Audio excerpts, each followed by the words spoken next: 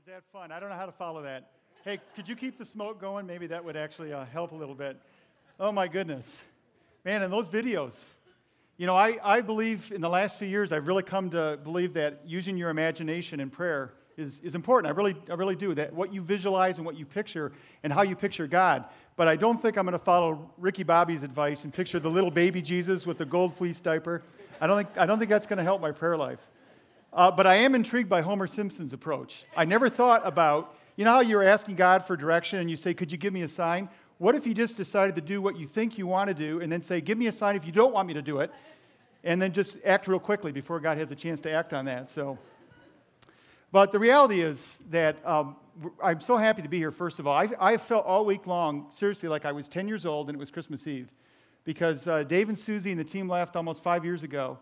And I haven't been out here yet, and I've never actually been to Salt Lake City. So I was just so excited to come. I'm skiing tomorrow up at Sunbird, and excited just to be here. But as Dave said, prayer, people in America talk about prayer a lot. I think prayer, of all the things we're looking at, and of course every week, probably you'll say the same thing next week, Dave, when you talk about the Bible, but if you want to get God into your life, you cannot do it without really figuring out what this prayer thing is all about. And so I was excited just to come and share my heart. Let me tell you a little bit about who I am. I've been trying to know Jesus and follow Jesus most of my life, and I feel like I still have a long ways to go. And I've been trying to figure out this prayer thing. And Dave, I don't know, maybe you oversold it, because prayer is critical in my life, and I do it, but I think I still have so much to learn about how we can know God through prayer and what prayer is really all about. But when they survey Americans, they do find three things consistently. Number one, almost every American, I think it's like 90%, says that they believe in prayer.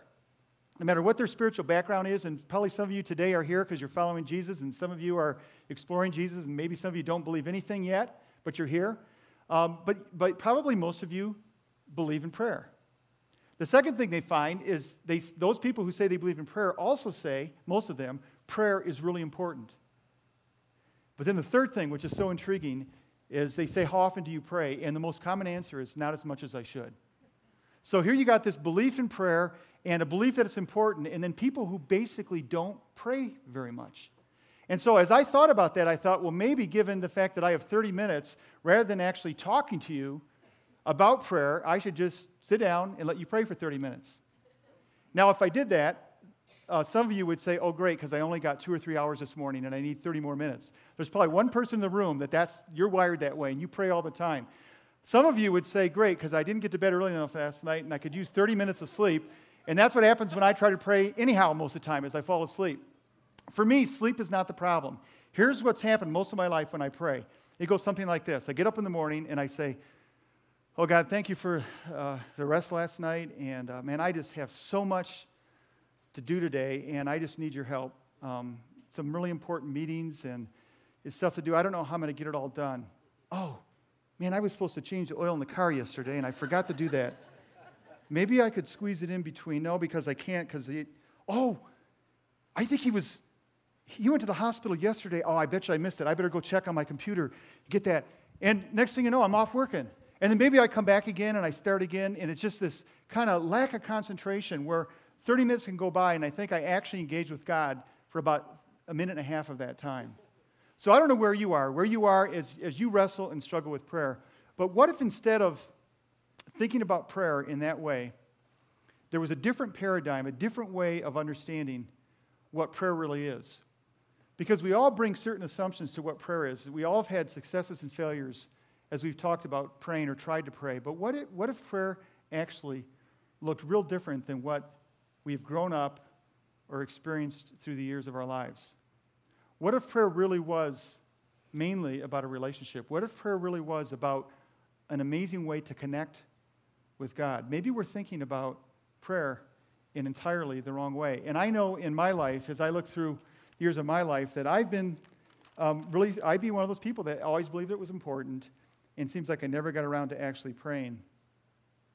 Now, I remember years ago, and his story means a lot more to me now, but I heard a man talk about, and I don't know if it was a real story or if he was just using this as an illustration, but he said, imagine a father who had a grown son or daughter, in this case we'll make it a son, who was in his early 20s and really struggling with life and making some wrong decisions and just trying to figure out life, and he's trying to find out who he was. And he really wasn't open to much input from his dad. But one day, the son calls the dad and says, Dad, man, I think I need your help. And I just got a lot of confusion in my life, and I just don't know what to do next. And would you be willing to meet with me? Now, what do you think that dad would feel in that moment? Those of you that are parents, at the time I heard this, my kids were all young. I have a 20-year-old right now. So I'm thinking about this story a little differently. So he said, imagine this scenario then. So they agree to meet in a coffee shop, and there's a corner table. And he says, I'll meet you in that corner table tomorrow morning, 6:30. And so the dad gets there, and he gets there early, and he's really excited. He didn't sleep very well because he so wants to be with his son. And he so wants to help him and impart whatever wisdom he can. And so he doesn't sleep very well. He gets there early. He's got a longing in his heart to spend time with his son and to pour into him. And so he gets there at 6:15, and he gets his cup of coffee, and 6:30 comes, and his son's not there. Well, the son's always late, 6:35, 6:40. And then finally the door opens, and his son walks in. Now, if you can picture that, picture the face of the father. What do you see there? Anticipation, excitement, love, desire. And the son walks across, and they sit down, and they share some time in the morning.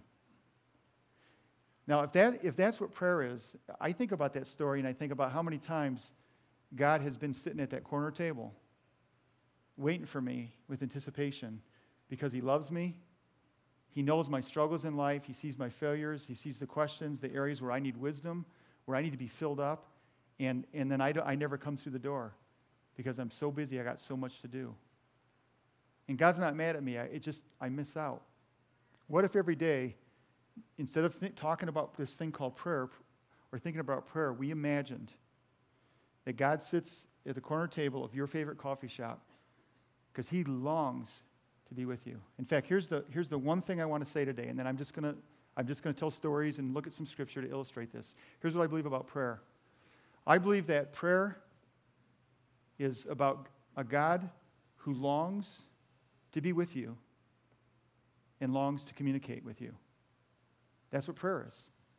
And God gets into your life when you do that. God has a longing to spend time with us. And he knows how busy we are.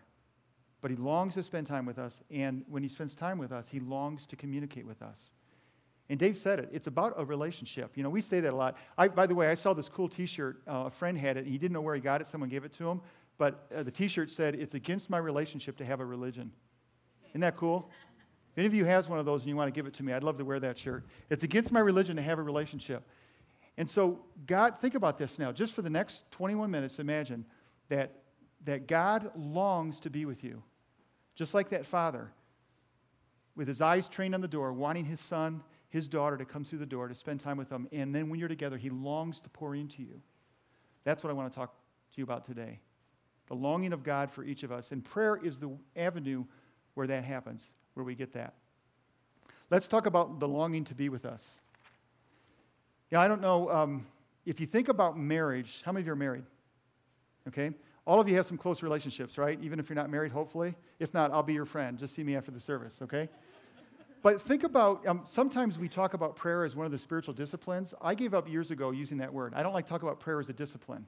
And here's why. If prayer is spending time with a God who longs to be with you, then if it's only a discipline, often discipline is the thing you do that you really don't want to do, but you know you should because it's good for you, right? Like I exercise, but I really don't like it. But I do it out of discipline because I know it's good for me. So I don't want to hear God saying, well, I'll discipline myself to spend time with you. And think about marriage. Think about it. My wife's not here in this service. She's going to come to the last service. She says I'm always better by the third one, so she's just going to wait. But imagine if instead I'm talking about marriage today. Because really, our relationship with God is a lot like a marriage. It's a close, intimate relationship. So if instead I was talking about marriage, and after I was done, one of you came up and said, well, let me ask you, Craig, how important is you to spend time with Chris? And I didn't know Chris was on the other side of that wall and listening. And I said, well, you know, I think it's so important that I really discipline myself to be with her. You know, I feel this sense of responsibility. It's my duty to be with her. So I just, first thing, I just discipline myself because I know it's the right thing to do to be with her. So I just encourage you, if you're married, if you have a close relationship, even if you don't want to be with them, discipline yourself to be with them, because you can't have a relationship unless you do. And then you leave, and then I walk around the corner, and my wife's standing there. You think we're going to have a good ride home? She's going to say, you don't want to be with me? See, at the heart of this has to be desire. And I would say, if you struggle with prayer, ask God to begin to grow that desire. And I think a lot of it is because when we pray, when we do spend time with Him, often we feel nothing's happening. And so it's hard to sustain that. I think discipline, often we have to do that initially.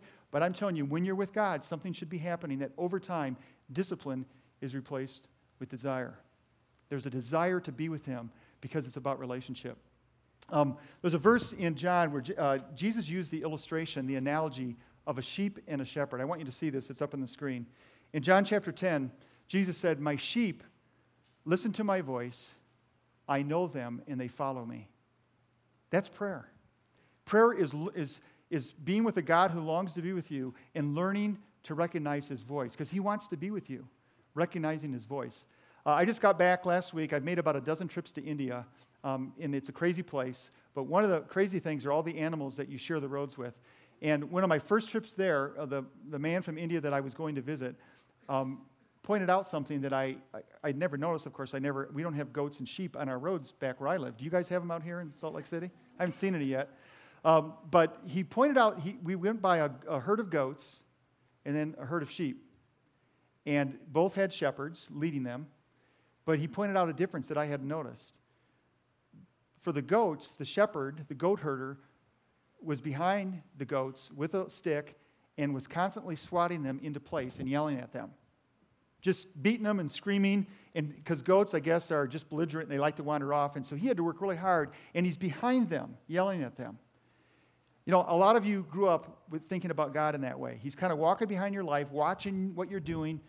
He's got a big stick. He's ready just to smack you. Okay, that's God. We came by the sheep. It was exactly what Jesus said in John 10. My friend pointed out, look where the shepherd is. He's out in front. And he's walking down the road, and there had to be 200 sheep, and big ones and little teeny ones. And they're all walking, and this was the most amazing thing. Every now and then, one would wander off a little bit, because we were in a car behind, and we were moving really slow. They weren't getting out of the way, so we had a long time to watch this. And the sheep would wander off a little bit. And it's almost like the shepherd had eyes in the back of his head. I don't know how he did it, but he just kind of knew.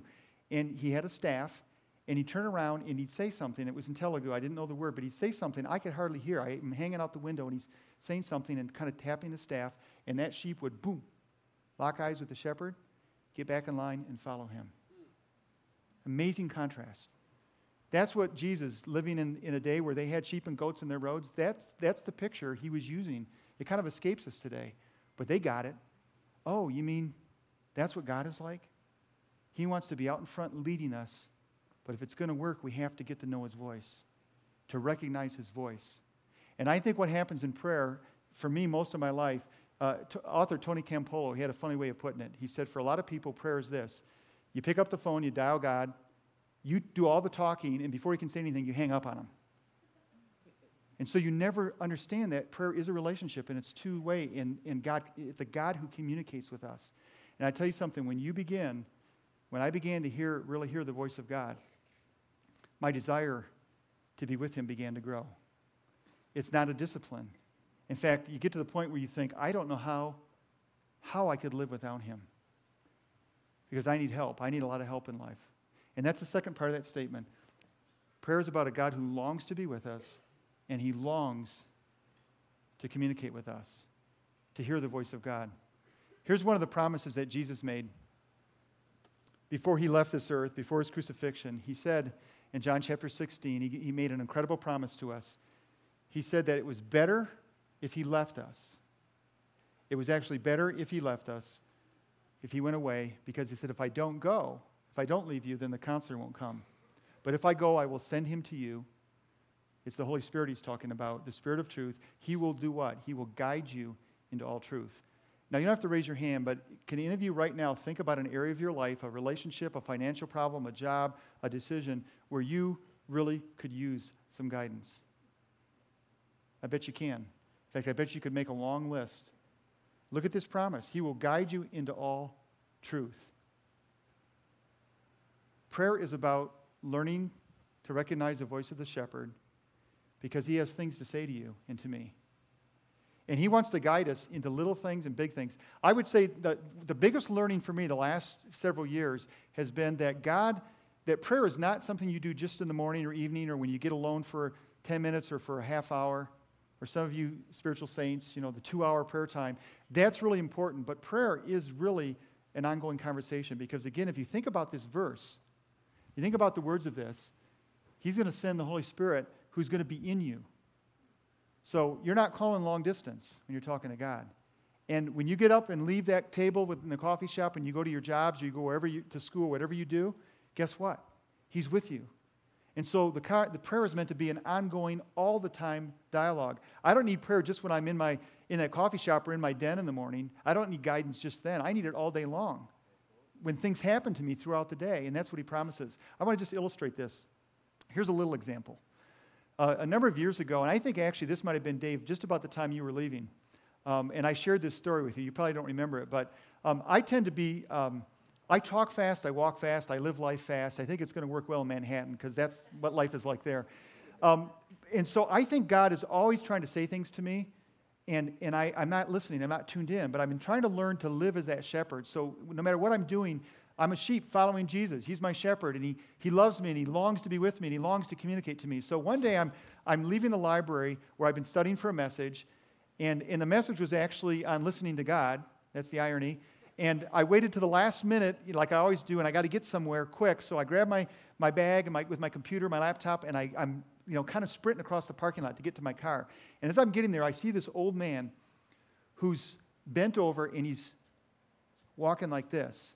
And as I blow by him, I hear the voice of the shepherd say, "Go help him." Now, I knew it had to be the shepherd's voice because it never crossed my mind because I got to be somewhere. I got an agenda. And it was so clear. And it was in a time when I was trying to learn how to listen to God, and I knew it was his voice, so it's like I argued for a minute as I kept running, and it was like, again, go help him. And so I turned around, I walked back to the man, and by that time, he'd gone from here to here because he was walking like this. And so I came up and I said, "Excuse me, sir, do you need some help?" And he spoke in a very broken accent. He was, I think, Eastern European. And when he looked at me, his face was all wrinkled, and he looked extremely worried. And he said, "I can't find my car." And I'm thinking, this is a huge parking lot. I'm thinking, did you start a week ago? Because, you could, about 1 day per row. And so I said, "What kind of car do you have?" He said, "A blue Impala." I said, "Okay, I'll help you. Blue Impala." Okay, so I go running up and down the rows, and I get through the whole parking lot, and there's no Blue Impala anywhere. So I come back, and by then he was all the way to here, still walking, still looking. And I said, "Sir, there's no Blue Impala. Are you sure?" And he said, "Yeah." I said, "My wife's in the car." And I said, "Well, I know then it's not here because there was no car with a person in it. Do you think she maybe went somewhere? Did you guys have a fight? What?" He said, "She doesn't drive." So I'm like, "Okay, God, you said stop and help. I did what I can. I don't know what to do. He's not here." So I stood there for just a moment, and then I heard the voice of the shepherd again. Just this prompting, not audible, but that voice, because the Holy Spirit lives within us. If you're following Jesus, you have that promise. And he said, the voice said, he's in the wrong parking lot. And this library, it was a city building, had huge parking lots on either side of the building. And so I said, "Okay, I know where your car is." And I said, "Come with me." And my car was still a few aisles away. I wanted to pick him up and carry him because he moved so slow, but I thought that'd be inappropriate. So we kind of shuffled over to my car. He got in the car. I drove him around to the other side, and we got into the first aisle, and there was the Blue Impala, and he saw it right away, and the guy just burst into tears. And he grabs my hand, and he starts saying, "Thank God, thank God, thank God." And she was there, and he could have been hours, seriously. And she was probably worried, and so he got out and got in the car. And as I was driving away, I thought, I'm telling you a story, a success story. I think I've missed these promptings 1,000 times. But here's what I thought. I thought, how amazing is God, who's got to deal with the whole universe, right? Everything that's going on today. And he hears the cry of one old man who's confused and lost. And God says, I listen to prayer, I answer. But it's only going to work if Craig's listening to me, because I can use Craig to get him over there. See, it's a little thing. It's not a life-changing, earth-changing thing. But what if it's true that we have a God who is a communicating God, who communicates all the time if we could learn to hear his voice? Listen to my voice and follow me. a God who communicates. What about a big thing? Well, Dave mentioned New York City. I've never had a bigger thing in my life. And for a year, God was saying this to Chris and me, and Chris was hearing it, and I was doing this. Because sometimes it's convenient not to hear God. And I was thinking, I love where I live, and I love what I'm doing.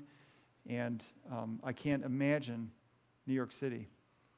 But after a while, God was persistent, and we came to the point where we both believe God was calling us to move to Manhattan and plant a new church in New York City. So now there's 1,000 decisions you have to make. And I go back to that verse, and it says that I'm giving you the Spirit of truth. He will guide you.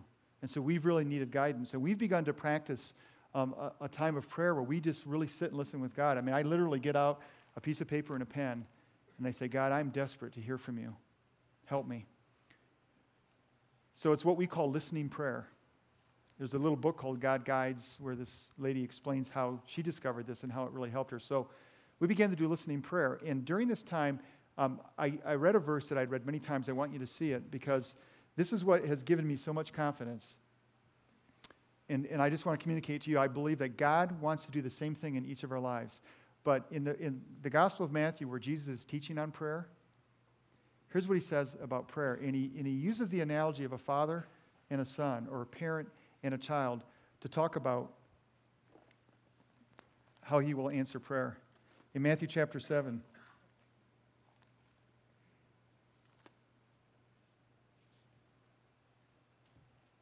he says, which of you, if his son asks for bread, will give him a stone? Or if he asks for fish, will give him a snake? If you then, though you are evil, know how to give good gifts to your children, how much more will your Father in heaven give good gifts to those who ask him?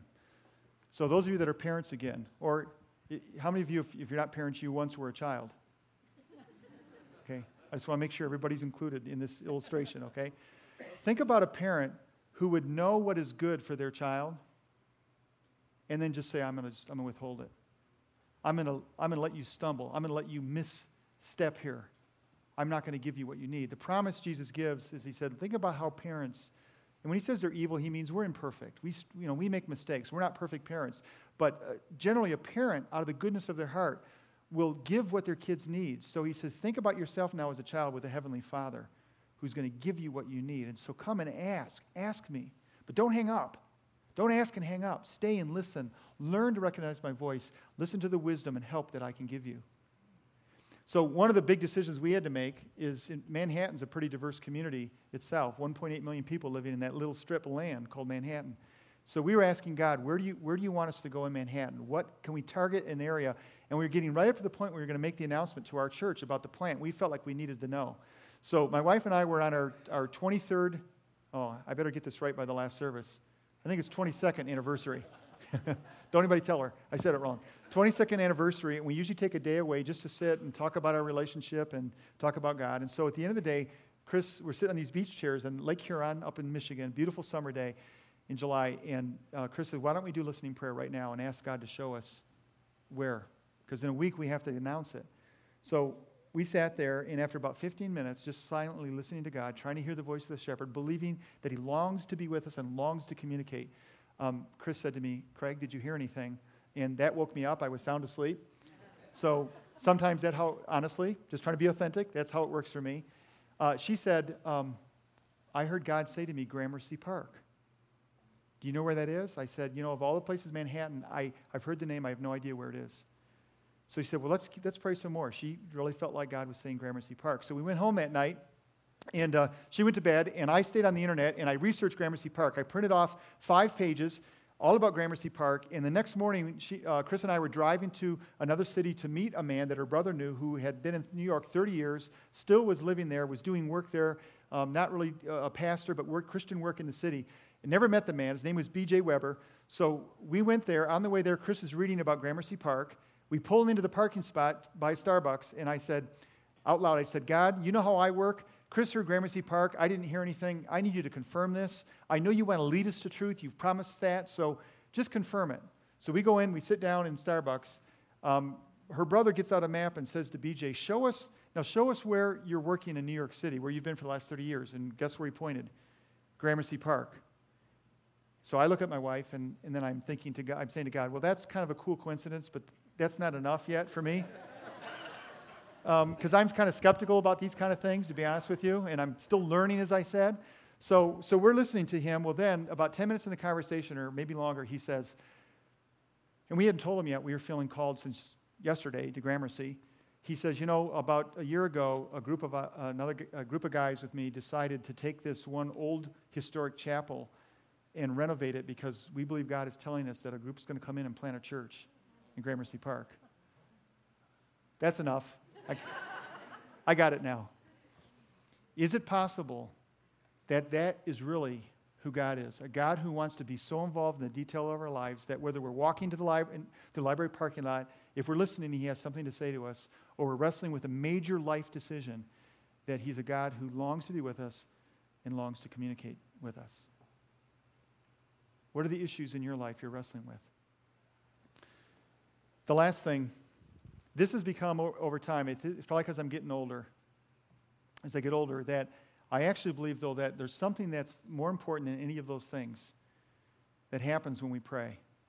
And I want to read just a real brief portion from a book by Philip Yancey, and he's actually talking about Henry Nouwen, who is a Catholic theologian and professor and a real follower of Jesus. And he, near the end of his life, said this about prayer. I want you to hear this. Yancey writes, toward the end of his life, Henry Nouwen said that prayer had become for him primarily a time of listening for the blessing. The real work of prayer, he said, is to become silent and listen to the voice that says good things about me. That may sound self-indulgent, he admitted, but not if it meant seeing himself as the beloved, a person in whom God had chosen to dwell. The more he listened to that voice, the less likely he was to judge his worth by how others responded to him or how much he achieved. He prayed for God's inner presence to express itself in his daily life as he ate and drank and talked and loved and played and worked. He sought the radical freedom of an identity anchored in a place beyond all human praise and blame. I think the most important thing that happens in prayer, and this is really about getting God into our lives, is that God has things to say to us about his love. I mean, think about how harsh the world can be. My kids have come home from school, and they've had a horrible day where they've been teased, they've been made fun of, they've been put down, they've been ridiculed, they've been labeled. And every time I wanted the home to be a place where when they came home, that they could sit on the couch with Dad. My daughter could sit on my lap, and she could talk about how horrific her day was and what people said about her, and that she knew there was a Father who would wrap his arms around her, and even knowing she's not perfect, and that she's made mistakes, that she's not going to get a label from me. She's going to get arms of love. She's going to get the blessing because I adore her, and I would do anything for her. That's the God that is revealed in Jesus Christ, a God who would and has done anything for you. And in that time together in prayer, as we learn to listen to the voice of God, I think Henry Nouwen is right. I think before we even go through our list and tell God all the concerns and what we need help with, is that we ought to sit quietly and just let God love us. For some of you, that may, I'm a pretty objective thinker. That's why I think it's taken so long in my life to figure this out. But if it is a relationship, and God did love us, and he expressed his love in the sacrifice of Jesus, then don't you think when we're with him, he wants to say good things about us? Yeah, he sees my sin, my failure, my junk, and I need to be honest with him about that and be authentic. But I think what he wants to do is pour into my life his love. I want you to see this verse in Ephesians. This has become really the prayer of my life. I pray it for myself. I pray it for my children, for my wife, for my friends. And this is what Paul prayed for in the city of Ephesus, where a new church had started. He wanted them to know, when I pray for you, this is what I pray. And it's exactly what I think Henry Nouwen was talking about. In Ephesians 3, he says, I pray that out of his glorious riches he would strengthen you with power in his Spirit in your inner being, so that Christ would dwell in your hearts through faith.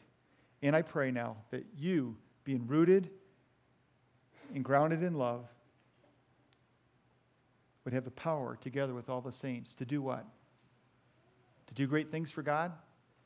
To accomplish great things? He was praying that they would have power to do what? To grasp how wide and long and high and deep is the love of Christ, and to know this love that surpasses knowledge, that you would be filled to the measure of all the fullness of God. When you get on your knees or sit on your bed or sit in your favorite seat to be with God in prayer, this is where I think we should start.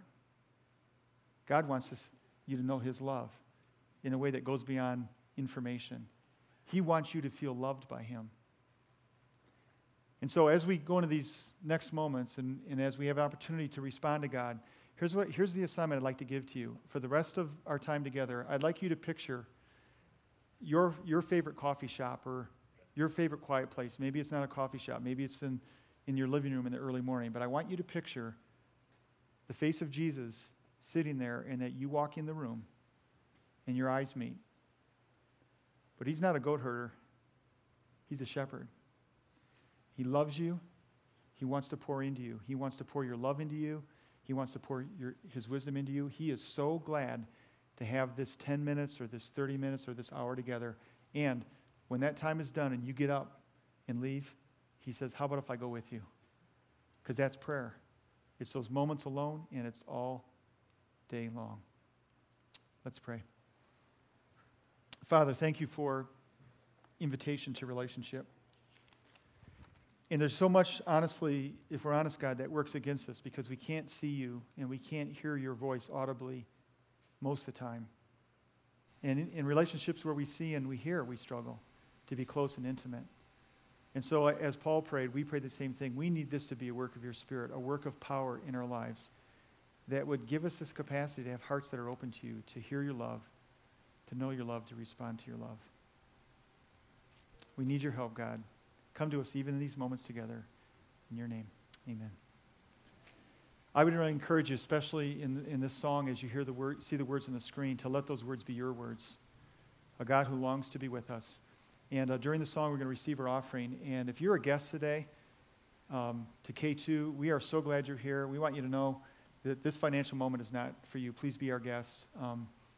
But for those that this is your home, thank you for your partnership as we work to spread the reality of the love of Jesus to the world.